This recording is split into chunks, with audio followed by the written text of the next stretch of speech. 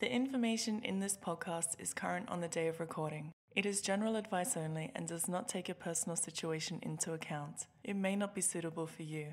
Participants in this podcast may also own the stocks discussed. For a full list of current recommendations and stocks owned by staff, members of Intelligent Investor can visit www.intelligentinvestor.com.au.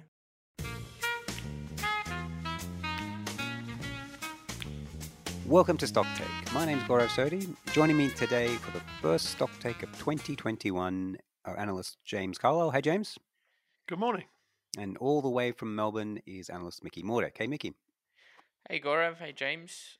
Is it too late to say Happy New Year, fellas? It's, early February now, I think. No, we can say Happy New Year to all the members. We can. We better do that. Someone better do it. Happy New Year, member.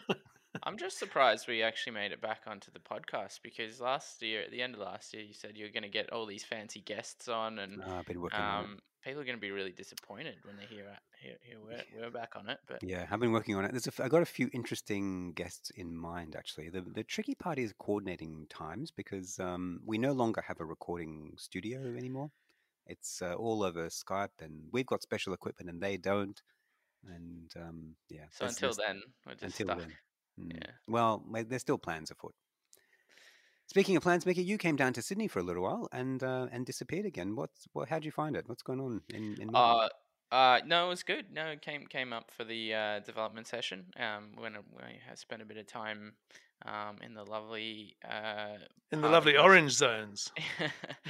Yeah, managed to avoid the reds. Yeah, it was actually quite stressful traveling interstate, especially from Victoria, because you're never sure if things are going to change, and just making sure that you've got to actually look at the map and figure out if you're in an orange or a red zone, and it's almost not worth it. Like, I wouldn't do it again. It just was too. Oh, it was good too to much see effort. that, Mickey. So, well, I mean, not until things come again, normalized. A it was an bit. awesome day, though. That day we had we had a development day with Greg Hoffman and all the Sydney-based analysts, and it was marvelous. It was terrific. The virtual reality was pretty great. We found an excuse to visit a virtual reality game center and played around with zombie just to see how the old VR is coming along. How VR is coming along. Yeah, that was good. That was good fun. Yeah. We should write something about that. Or we should do it again, actually.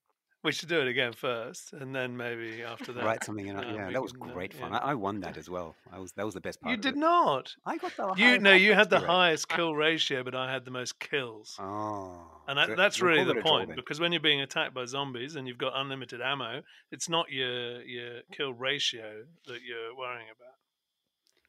And how many zombies have you been attacked by, James? I think I've got more on you here. I've got kindy age kids. It was new. It was new. A new one for me. That's for sure. It was amazing technology. There's a listed company actually. It's called IDZ. I can't remember. Indoor Skydive, I think. Is it still called Indoor Skydiving? Yeah. Oh, maybe not. Maybe it changed. It's just. Well, that looked amazing as well, didn't it? We didn't do the indoor skydiving, but so it's Indoor Skydive Australia. Yeah. It's a bit. I think it's like a $5 million business at this stage. So after 20 bags, we can probably start looking at it for an investment. Now, speaking of bags, James, you've been looking at the travel sector, and we've been. That's a fantastic segue. That's a pretty good. Carry on. I know. The break probably does some good, eh?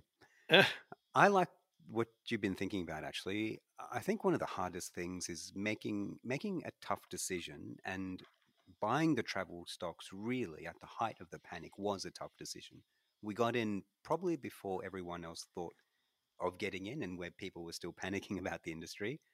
But then to suddenly turn around and come to a different view, I like the psychological flexibility.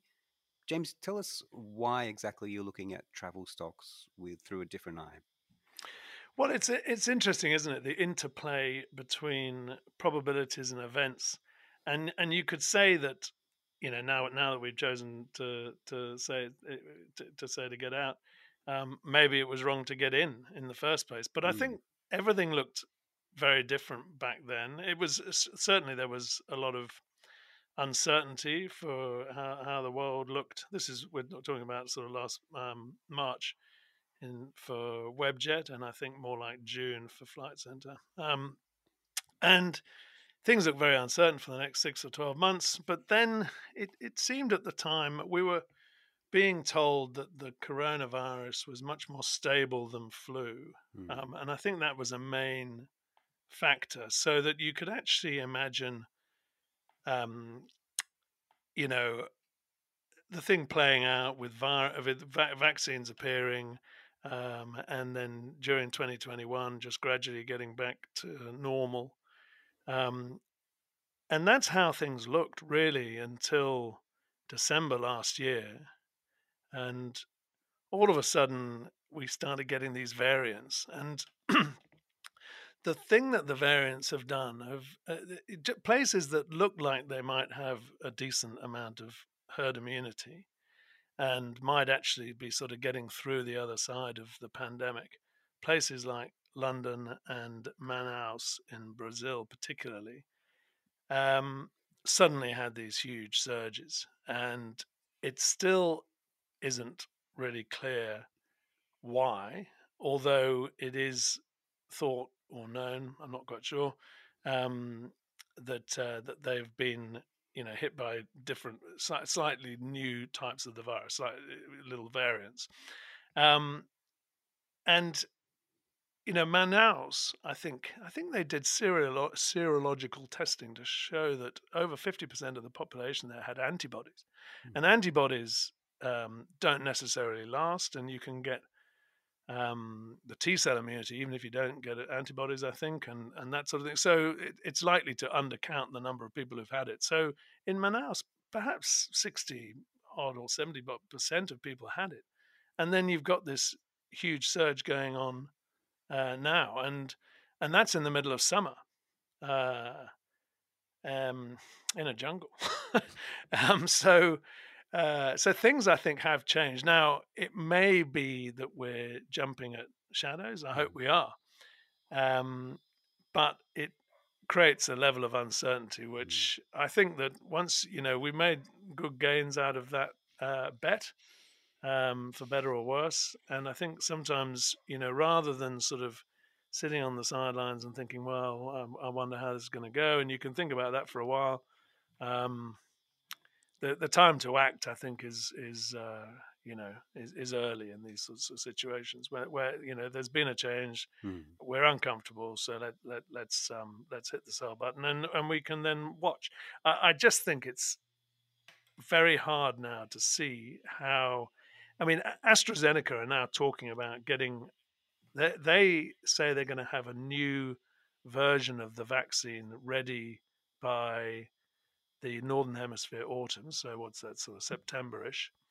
I think there's a chance. So we're all going to get vaccinated with the AstraZeneca vaccine. I think there's a chance we'll need to all get vaccinated by the new vaccine before we actually even open the borders. And so, because people are going to be worried about variants coming in. Now, I think that what they reckon is that the existing vaccines have some efficacy, but reduced efficacy against these variants. That's the thinking at the moment. So, you really, given our tolerance for COVID in this country, I think we're going to want to have that second vaccine. So it sort of makes you wonder, doesn't it? We're going to this first vaccine's almost redundant.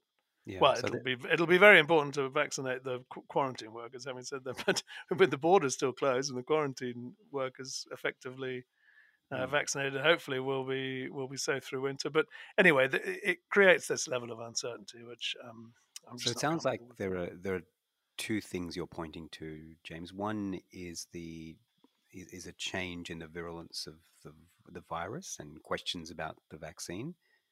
And that probably, as you say, raises questions about when international borders can reopen. But the second one, I think you've touched on a bit, but maybe we can expand on that a little bit now, is the change in the valuation in some of these businesses. Remember, they've raised a whole lot of capital. The share counts are much larger than they were pre-pandemic. So the market caps of Webjet and Flight Centre aren't too off from where they were pre-pandemic, and yet the external environment has completely changed. No, that's right. I think you have to be slightly careful with that sort of calculation, though, because you've got to remember that they did also raise hundreds of millions of dollars of of cash at the same time. So that has to come into the equation. I mean, so they're holding lots of cash to offset the market. Well, So when I suppose the way to look at that, they had to bring in lots of cash in order to offset their negative working capital situation as that unwound. But I suppose the way to look at that is that when that starts to wind up again, these things should spew out a lot of cash. So all I'm saying is that you can't just divide the share price by half or whatever because they raised twice as many shares. They did get the cash that came with that, albeit at low levels, discounted levels. But so the point is that the valuation is it all looks a bit different now. The way I looked at it, the article I wrote recently, I mean, I just say for sake of argument, if they got back to the same level of profits as they were at in 2019 with the new share count, I think that puts Webjet on a P of almost 20 and Flight Centre was on 12. But Flight Centre, remembers, closed half its retail outlets. So it's going to be a big thing for it to get back to its pre. That's not going to happen for some time. And what about some of the other travel stocks? So we've talked about Webjet and Flight Centre, and your article directly spoke to those two specifically, but there are a whole other parts of the travel industry of various quality. We've always spoken about Sydney airports and Auckland International airports as being maybe the highest quality exposure to travel. Is your advice the same for those companies too? No, I think the thing is that different businesses mothball better than others, as it were. So while Webjet and Flight Centre are mothballed, the prospects for them, the actual businesses begin to decline. They begin, you can't have them closed for too long, I think, before, I don't know. They've reduced the number, they've reduced headcount. That's all of these things has got to have an effect on the culture, all these things within the companies. It's hard to see exactly how they come out of all this. And the longer it goes, the worse it is.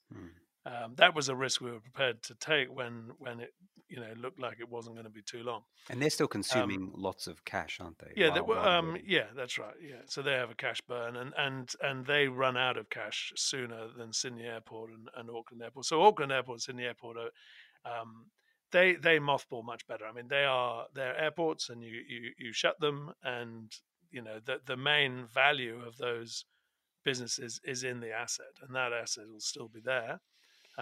They need to do a degree of maintenance. In fact, it's possibly a good opportunity to do a few little bits and bobs, and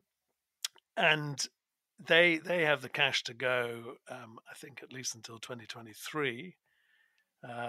Before they need more money, but they raised it so easily as well this time around. I think if we get to 2023 and they need a little bit more, I think they'd find it quite easy to get it. Do you have some idea about? Do you have some idea about what the situation for potential cap raisings are for Webjet and Flight Centre? Well, it's complicated because it all depends on how much revenue they're making. So how long you think they can go depends. It's very sensitive to that. So I think without if you assume they're making no revenue, then I think they start to run out towards the end of this year. But they will be making some revenue, particularly in intra-border. A lot of business travel is within intra-regional or intra, within one country. And a lot of that will continue. So they will be making revenue, perhaps quite a bit. It's really the international borders that I'm worried about. I suppose the state borders also in Australia. If a new variant gets in, you can imagine state borders being closed. Yeah, that's something we probably didn't anticipate early on, that state borders would be shut as well. Yeah, I that's right. Didn't think that would happen. Yeah, no, that's right. And that's made a mess of the summer for Flight Centre and Webjet. So James, I know you bought Webjet and I think Flight Centre from memory, certainly Sydney airports. What have you done with your personal holdings, keeping in mind that every investor is different and what you do might not be suitable for someone else? Well, so Sydney Airport I sold pretty early on, actually. After they got above $6, soon after, they bounced pretty quickly, and I decided because I'd bought them before the lockdown, so the lockdown having taken place, and the share price being a good bit higher, I decided to take the profit in that. Last year I had some losses I could use up from Kangaroo Plantation, so there you go. Let's not talk about that one. Let's move right on from there. That was the fun. That was the geez, if it's not one thing, it's another. Anyway, but Flight Centre and Webjet, I've sold those. I sold those on Wednesday, in fact. So we published the article Friday, and so obviously the way we work things is that we give members a chance to sell first.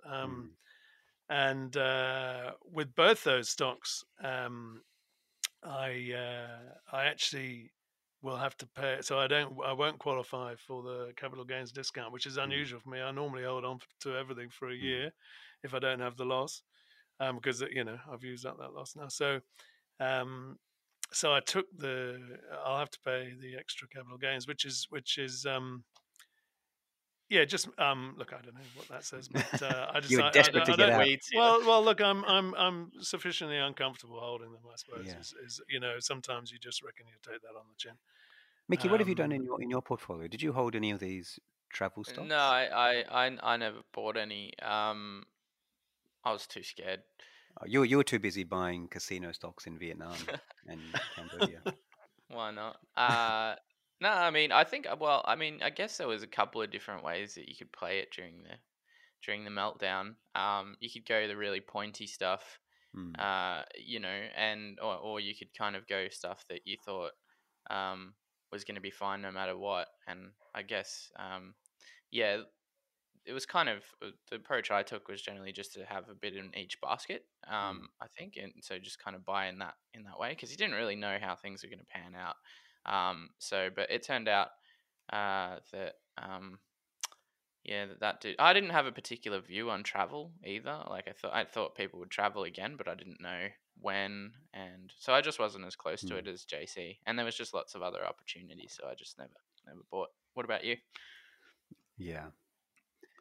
I bought Auckland International Airport, a big chunk of it. I've been eyeing off that stock for years, actually, and so I jumped at the chance to buy it. And I expected when I bought it, I was really happy. And I thought I'd hold that for years and years. And I actually just recently sold it following JC's article, and mostly for the same reasons. Also, I just think there are lots of other opportunities available, and I just needed some cash to fund some of those. I figure Auckland is a brilliant asset. I love the business.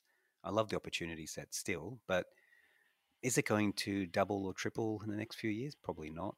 And I think there are a couple of opportunities. Well, in that case, if it's not going to double or triple, well, I don't get out of bed. Whatever happened to nice 10%, a nice solid 10% a year? No, I'm joking. I'm being facetious. But look, you got to measure the upside against the downside. 20 years time. In 20, if I were sort of retired and living on a pension, I think my investment style would be different. But given our ages and all of that, I just think I'd rather probably lean into risk at this stage. Yeah, so no exposure to travel for me. I think our funds, I can't remember now. It's been a while since I've looked at the holdings, but I think we still got a bit in Sydney Airport, right? Yeah, I think so. Yeah. All right. Well, James, we have an official sell now on Webjet and Flight Centre. I think that's a very quick turnaround for us from buy to sell. I think within the space of a year. It doesn't happen too often. It sometimes happens, but it's annoying when it does because of the CGT. But I think you've got to, you just got to play the situation as you see it. It's got a lot murkier, and I think I'd rather I'd rather buy back into these stocks when things are a bit clearer. I mean, they'll be a bit more expensive, but we can, you don't have to hold a particular stock. So. Do you think they're as good now as you thought before the pandemic? Because you held them before the pandemic, didn't you? Or no. You did. Okay, no. Right. But do you think they're as good now? Do I think travel will, in fundamentally, 5 years' time, do I think travel will be the same as it was before the pandemic? oh, Is that what you're not asking? travel necessarily. Well, I mean, but the businesses themselves, because I'm just, if this Yeah, is I how we're think going to react when they're we have great. I think when we I have think a pandemic. I think both businesses are very strong. With Flight Centre, I should be clear that I mean by that the corporate travel business, um, and with Webjet, I'm really thinking of the bed bank. But I think those businesses are very strong, and I think that in 5 years' time, I think that those businesses, I hope, will be well positioned. But if it takes, you know, two 2 or 3 more years from now, with sort of outbreaks coming and going, and and then people scrambling out new vaccines, and borders being open and closed, and if they could emerge in 2 or 3 years' time in a bit of a battered and bruised shape, they may have had to raise more capital as well. So there's just those risks. But I think that ultimately, I think the businesses they were attractive going into the pandemic, and I hope that they'll be similar when they come out. But we'll have to have a look at the valuation at that point. All right. Yeah. Let's leave the travel stocks there because we've got a really complicated new business to unpack, Mickey, and that leads us to eRoads. Now, this is a company I had a quick look at late last year, and I was pretty bamboozled by it, actually. I thought, this looks like a pretty complicated company. Better get Mickey on this one. What did you discover when you had a look through eRoads? Tell us about the Well, business, how it works, and give us an opinion. well, I think I was looking at it pretty early, but I just had a couple of other How things did it get going on? How did it get on your radar? Just a friend of mine said get onto it early. Yeah, so it was The just genesis of all great ideas. pretty I much, just heard yeah. it from some guy. Oh no, friend from a fund manager. Okay. But yeah, so I put it on my watch list, but I just yeah, it's just other priorities. Yeah, so I mean, it's an interesting business. It does take a little while to unpack it because it's a little bit hard to actually understand what it does and what the software does. And so the backstory here is basically this is a company founded by a fellow called Stephen Newman. And so Stephen was a founder of Navman, who most people probably know is like Oh, that's interesting. Right. the little I didn't know that. GPS things in your car. Yeah. And so That would have he been one of found the first GPS pieces of hardware, right? yeah, I mean, I don't know exactly when he founded Okay. the business, but Carry on. Continue. Yes. onto it early was he, and so he started that business, then he sold that, and then but he was living in New Zealand, and in New Zealand they have what are known as road user charges. And so basically, when you've got a road, there's a lot of infrastructure. They get damaged. You have to paint the lines. You have to, fill in the cracks, the potholes, and build new stuff as the population is growing. So it's really really expensive. And the way that they typically do it is a fuel tax and or vehicle registration. That's pretty much the dominant models globally. Pretty much not because they're the best models, but because they're just the easiest to administer, and you can add a really cheap, sorry, not cheap, really simple per liter, tax to the fuel, or and that's a decent proxy for how much you're traveling on the roads, and but it's not ideal. Like kind of the holy grail would be something that takes into account the actual vehicle type, how heavy it is, what it's carrying, and actually tracks the mileage of that vehicle on the state's roads, basically. So, but actually having one of those systems is really really hard to make because you need to be able to track the vehicle all the time, and you need to know everything about that vehicle. So it was kind of like um, pretty difficult to actually implement. So New Zealand was one of the weird countries that actually implemented it anyway, and and they did it even though it was just a massive headache to administer all this stuff. Hang on. So New Zealand has a system where every car has to pay like a usage-based road toll permanently. Yeah, so not every car, but trucks. Oh, trucks. And then Okay, so, right, right. yeah. So Oh, larger okay. vehicles. Smaller Oh, okay. vehicles is predominantly still But initially it on was tracks. all manual, right? So they had to fill in forms. They had to say, right, I was carrying, a ton and I went 100 miles. Yeah. So you buy these licenses, and then so with the licenses it says so this is what the hub odometer says at the start, and this is what you can use it till. So, Uh, sorry, so the hub odometer, what is a a great word well, that it's is. I That sits on your, does that measure the weight of the truck? the hub odometer is measure it just measures the distance Oh, it's just, traveled. oh, I see. So It's just, it's just, like one of those wheelie things that you clicks when you move it, and if you want to measure like a distance. yeah. So it's just the distance. Yeah. So, but it's just the weight that I'm curious about, because that's the thing that Yeah. you have some trouble measuring. I mean, Well, obviously, they may have different classes of license. So, for example, if you're a massive semi trailer, or look, right, I mean, right, right, I right. don't want to get into the parlance because of my trucking background, um, it's not the best, but It's only minor. yeah, look, I mean, so so this is how it was done, and Mm. obviously that was very difficult. If you ran out of a license while you're in the middle of the countryside, technically you weren't allowed to drive, so you had to get something posted out, and it's quite difficult. You don't know where you're going to be, when you're going to stay. Posted. So Do they, do they not you have have an to app for this? literally have a physical license in your windshield. Oh, wow. So this is kind of what companies were dealing with. And Yeah. then so Stephen, saw this, saw the opportunity, saw that, he's from Navman, he's got that navigational background, and then he's also in New Zealand, so just perfectly placed. And then just comes along with the solution, just a physical tracker that goes into the truck, uploads the data into the cloud, and then it automatically processes new licenses, collects the distance traveled, the type of vehicle, and And forgive me for sounding obsessive about this, but does it does it track their weight as well? You do sound obsessive about it. Well, Jeez. well, that's the key component. That's Yeah, no, the hardest thing, isn't I it? get it. I Yeah. think because when you drive along the highway here, you see those things off the side of the road, which all the trucks. It's fantastic, isn't it? When you're behind a truck and it just pulls off into one of these things, and that's what happens there, isn't it? They get weighed, That's right. and so that's the sort of missing ingredient, isn't it? Maybe.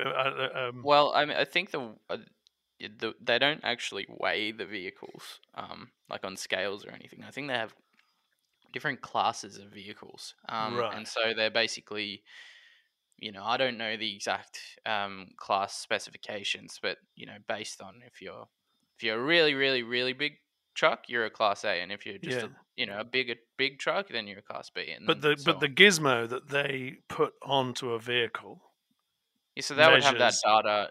Like so but it uploads device what is data, like, yeah, and the device is tamper proof, so it's made specifically for that vehicle, right? And and so you it can't just logs distance traveled. distance traveled, and well, I mean, so that's how the product started. That was the basic thing. Now it does a whole bunch of other stuff. So like, it will tell you when you've been driving too long. It will tell you, like, for example, when you get into a truck, you don't just turn it on and get started. You've got to do lots of checks around the truck, before you get started. Make sure everything is,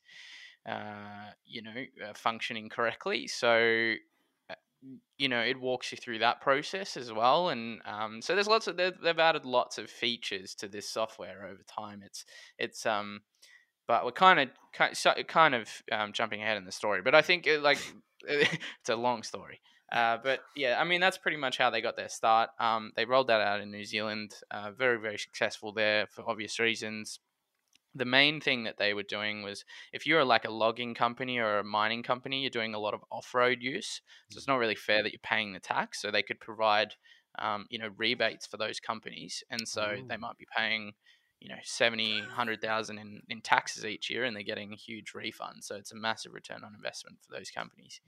um, So very, very dominant in New Zealand. Tried to roll it out in the US, wasn't as successful. So then they had to kind of develop a new product, which was an ELD, and the ELD has, electronic logging device basically for all truckers is mandated now in the US from 2017, and this is basically where they started pivoting into a more kind of holistic software suite, for fleet management, asset tracking. So that's making sure where all of your different assets are. If you've got a little bulldozer or something and you want to make sure it doesn't go missing, or you've got containers. So they do asset tracking. They do.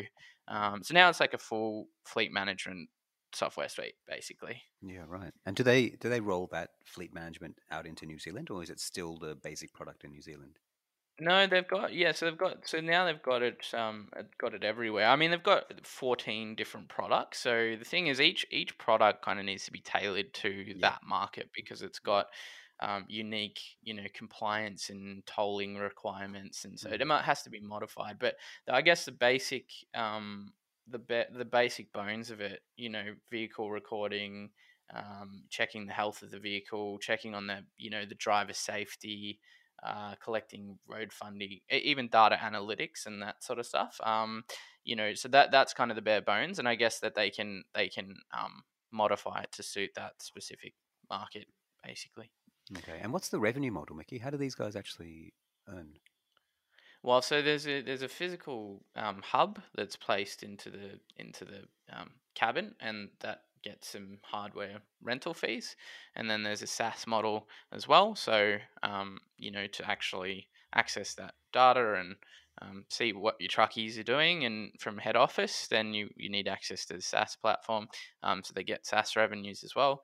And then every time that they process a payment for a new license, they're collecting license renewal fees as well. So there's just lots of nice recurring revenue, and it's a pretty high retention business as well. You can imagine once you get one of these placed inside your in a fleet. truck. Yeah. Yeah. So I mean, you don't really want to change your whole fleet over. So I mean, it's more, if you're downsizing your fleet, they might lose some customers and stuff, but it's not that common. And so how do they, what's the new customer acquisition like? Can you talk to us about acquisition growth, and do you have any details about acquisition costs? Yeah, so they don't really break out the exact acquisition costs, but it is a kind of expensive model. So I guess so. This is a product that costs kind of probably about double like what Xero would for an accountant. Or a business owner. As a monthly subscription. Yeah, but as a monthly subscription. But I would say that their acquisition costs are far higher because you can't just buy, the software online and go, we're going to put this in our trucks. They actually have to come, and there's a long sales process involved in actually how many trucks you have, actually, observing those trucks and making sure that the the physical infrastructure is appropriate for those trucks as well. And so the sales, and also obviously all the extra development that needs to kind of go into like rolling it out to a new market and stuff like that. So this like that, and so I guess if you're comparing this to something like Xero, you would expect that it trades on a much lower multiple, which it does. Like in terms of sales, so they're growing really quickly in New Zealand still, and I think that looks likely to continue because they've just, gotten a really good dominant position in that market. They're well known. They're the market leader by a long margin, and there's still further to roll that solution out as people increasingly move to electronic charging. They've had less success in the US, and I think, but I mean, so they introduced that ELD that produced like a very rapid spurt in growth. However, the most recent quarterly was looked pretty disappointing to me, and there wasn't the actual business contracted there. They said that was because of COVID, but I'm always a little bit wary. I feel like that could be well true, and I don't see any reason why they wouldn't be giving you the full picture. But I just feel like that could be the case, or it could also just be that there was a big growth spurt. So it's just hard to untangle kind of exactly what's going on there. Are they actually generating profits in New Zealand, and then they're just plowing those into America, and that's why it looks like it's making losses, or they're not yet profitable in New Zealand either? No, well, so it depends how you define profit. I mean, like with these kinds of businesses, they're kind of they capitalize a lot of stuff, and so if you're talking about EBITDA, then they're EBITDA profitable. If you're talking about cash flow, not really. And I think it can be hard to actually separate out the segments because you've got this big corporate, you know, overlay, and it's kind of that's also like a cost center for the business. And so how do you break up those costs? There's a lot of management discretion in, I guess, defining those profits. So but I think it will be profitable if it's not profitable yet, and it will be nicely profitable, so probably in not too distant future. So I think the key with this is if you could get it close to that New Zealand value, then that would be a nice entry point. But my concern when I first looked at this was that they're extremely dominant in New Zealand, and yet they're not profitable in New Zealand. I didn't do enough digging to look at the reasons for that, but is that something to worry about? Because for me, New Zealand should be a test case for what success looks like, and I don't mind them funding international operations with New Zealand, but if they can't make a buck in New Zealand where they're already dominant, then maybe the model isn't that good. Yeah, well, I think like it's always the case with these companies that you can make as much profit as you want in a way. Like if they just fired everybody, and then just put it on, kind of just bare bone, like stripped everything back in terms of research and development, I think they could be, very profitable. But yeah, so I guess they just keep investing, into the platform. So I think if you look at the unit economics, it looks like they will be profitable. And they already are on a EBITDA I think that's misleading though, because marginal economics or unit economics for any software maker always look amazing, and yet lots of software businesses do not succeed. So I see this a lot from management of software companies. They always say, forget about the aggregate, look at the unit economics. But of course, unit economics and software look good. That's kind of par for course. That's nothing revolutionary about that. Yeah. Well, I mean, but if you can kind of establish the reason why they're going to remain dominant, then I think that's a little bit different. Like, if someone's saying we've got great unit economics, but those unit economics are going to deteriorate, well, then that's a different story. But if you can see reasons why those unit economics should continue or even improve, as like, they become relevant. So yeah, I mean, I don't think it's so much that the unit economics don't matter. I think it's just whether they're sustainable or not. I think for like EROAD in New Zealand, just looks a bit too fiddly to me. It just it is complicated. Having to develop new products for different markets, and when they change governments will change regulations on a whim, I would think, on that sort of thing, and that's just a lot of investment. It's not like a Xero where you just make a nice core accounting. It reminds me a bit more of a GBST rather than Xero. I was thinking actually really just large. Sorry, go on. Yeah.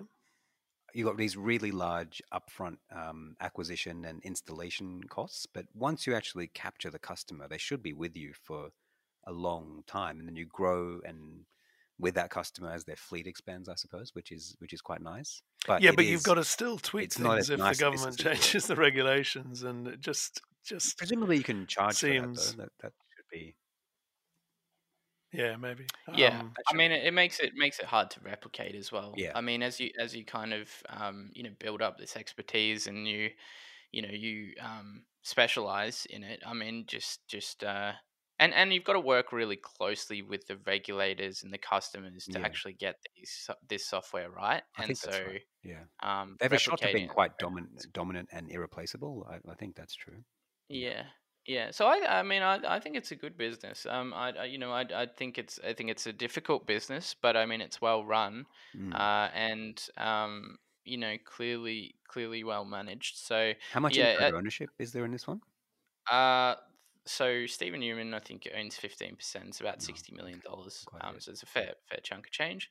But yeah, I guess I mean the thing with the US as well, as I mentioned this in the articles, there's a lot of competition there too, and Mm. so Omnitrax and Garmin, these are some really big companies over in the US with bigger market shares, and so I do think that it has attractive features, and especially as cars, become more electric, road user charges could become more commonplace. But I think that's the narrative that's got a lot of people quite excited with this one.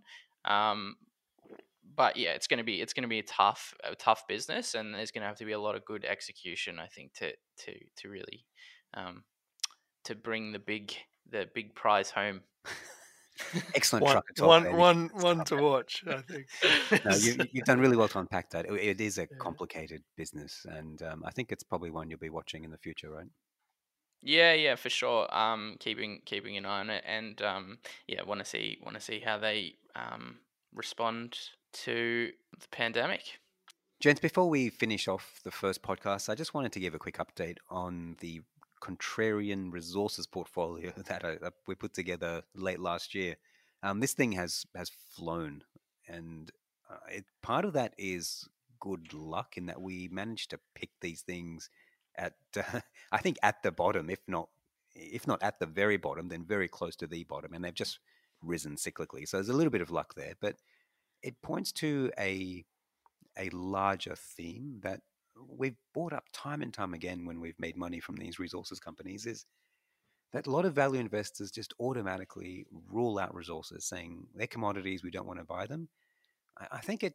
I think that's a mistake, and there is a way to make good returns, consistently good returns, as we have out of resources, and it just requires a little tweak of the mindset. And we just got to look at these as cyclical businesses, not as hold them forever stocks. And we can't use the same metrics. I mean, there's no point looking at the ROE for a resources business or the PER. You got to throw those tools away, and you just got to look at new tools.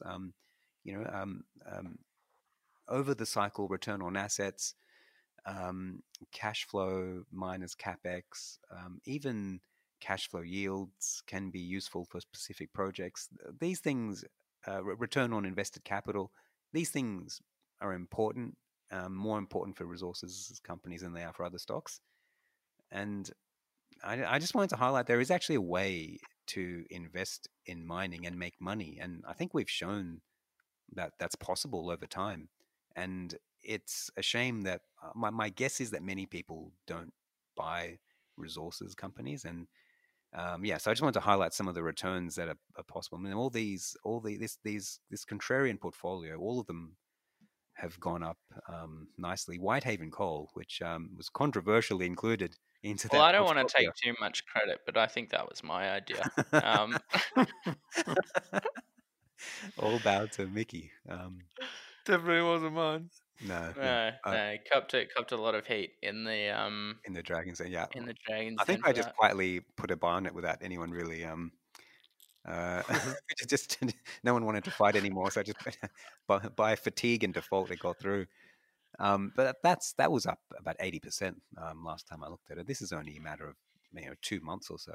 Look, the reason for this is not to gloat, or at least not to gloat much. It's really just to highlight that there is a way of making money in mining. It takes a different mindset and different set of tools than we use for traditional investing.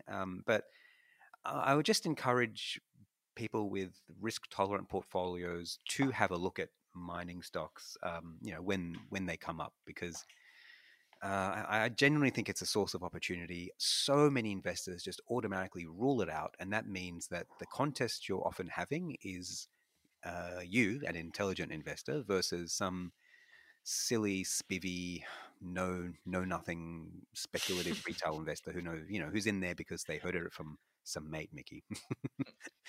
uh, the contest is not always with an informed, intelligent investor. It's usually with some know nothing person. So I just like the odds. I think it's easier, sometimes easier to make money in resources than you might imagine. So Easy money. You heard it here. Heard it. Well, who do you want to be on the opposite end of a trade with? There's some Definitely not you, Gaurav. there's some great Australian investors.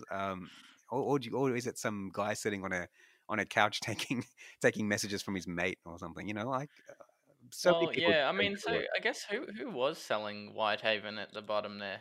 Who do you reckon? Are they? You know. I tell you who wasn't buying it though. Anyone. Anyway, so Yeah. look, returns are possible. There's a method for doing it. I hope next time we have a mining stock up, I just encourage you. I mean, I'm not saying buy it, just have a look at it and consider whether it might fit your style. All right, well, that's my rant for the day. To be fair, JC and Mickey, you'll both get a rant next time. I think that's probably fair. JC, it's Oh, probably, you don't want one of my rants. I was going to say they can go on a bit. maybe we can have like a shortened rant. Potted version. Nah. All right. Well, thanks for sticking around, guys. We'll try and do this again in a fortnight. And for everyone else, if you have someone you'd like to hear from, I'm looking for suggestions. So send us a message or an email, and we'll see what we can do. JC, thanks very much for your time today. It's a pleasure. Mickey, thanks again for joining us. Thanks, Gaurav. And for everyone else, thank you for listening.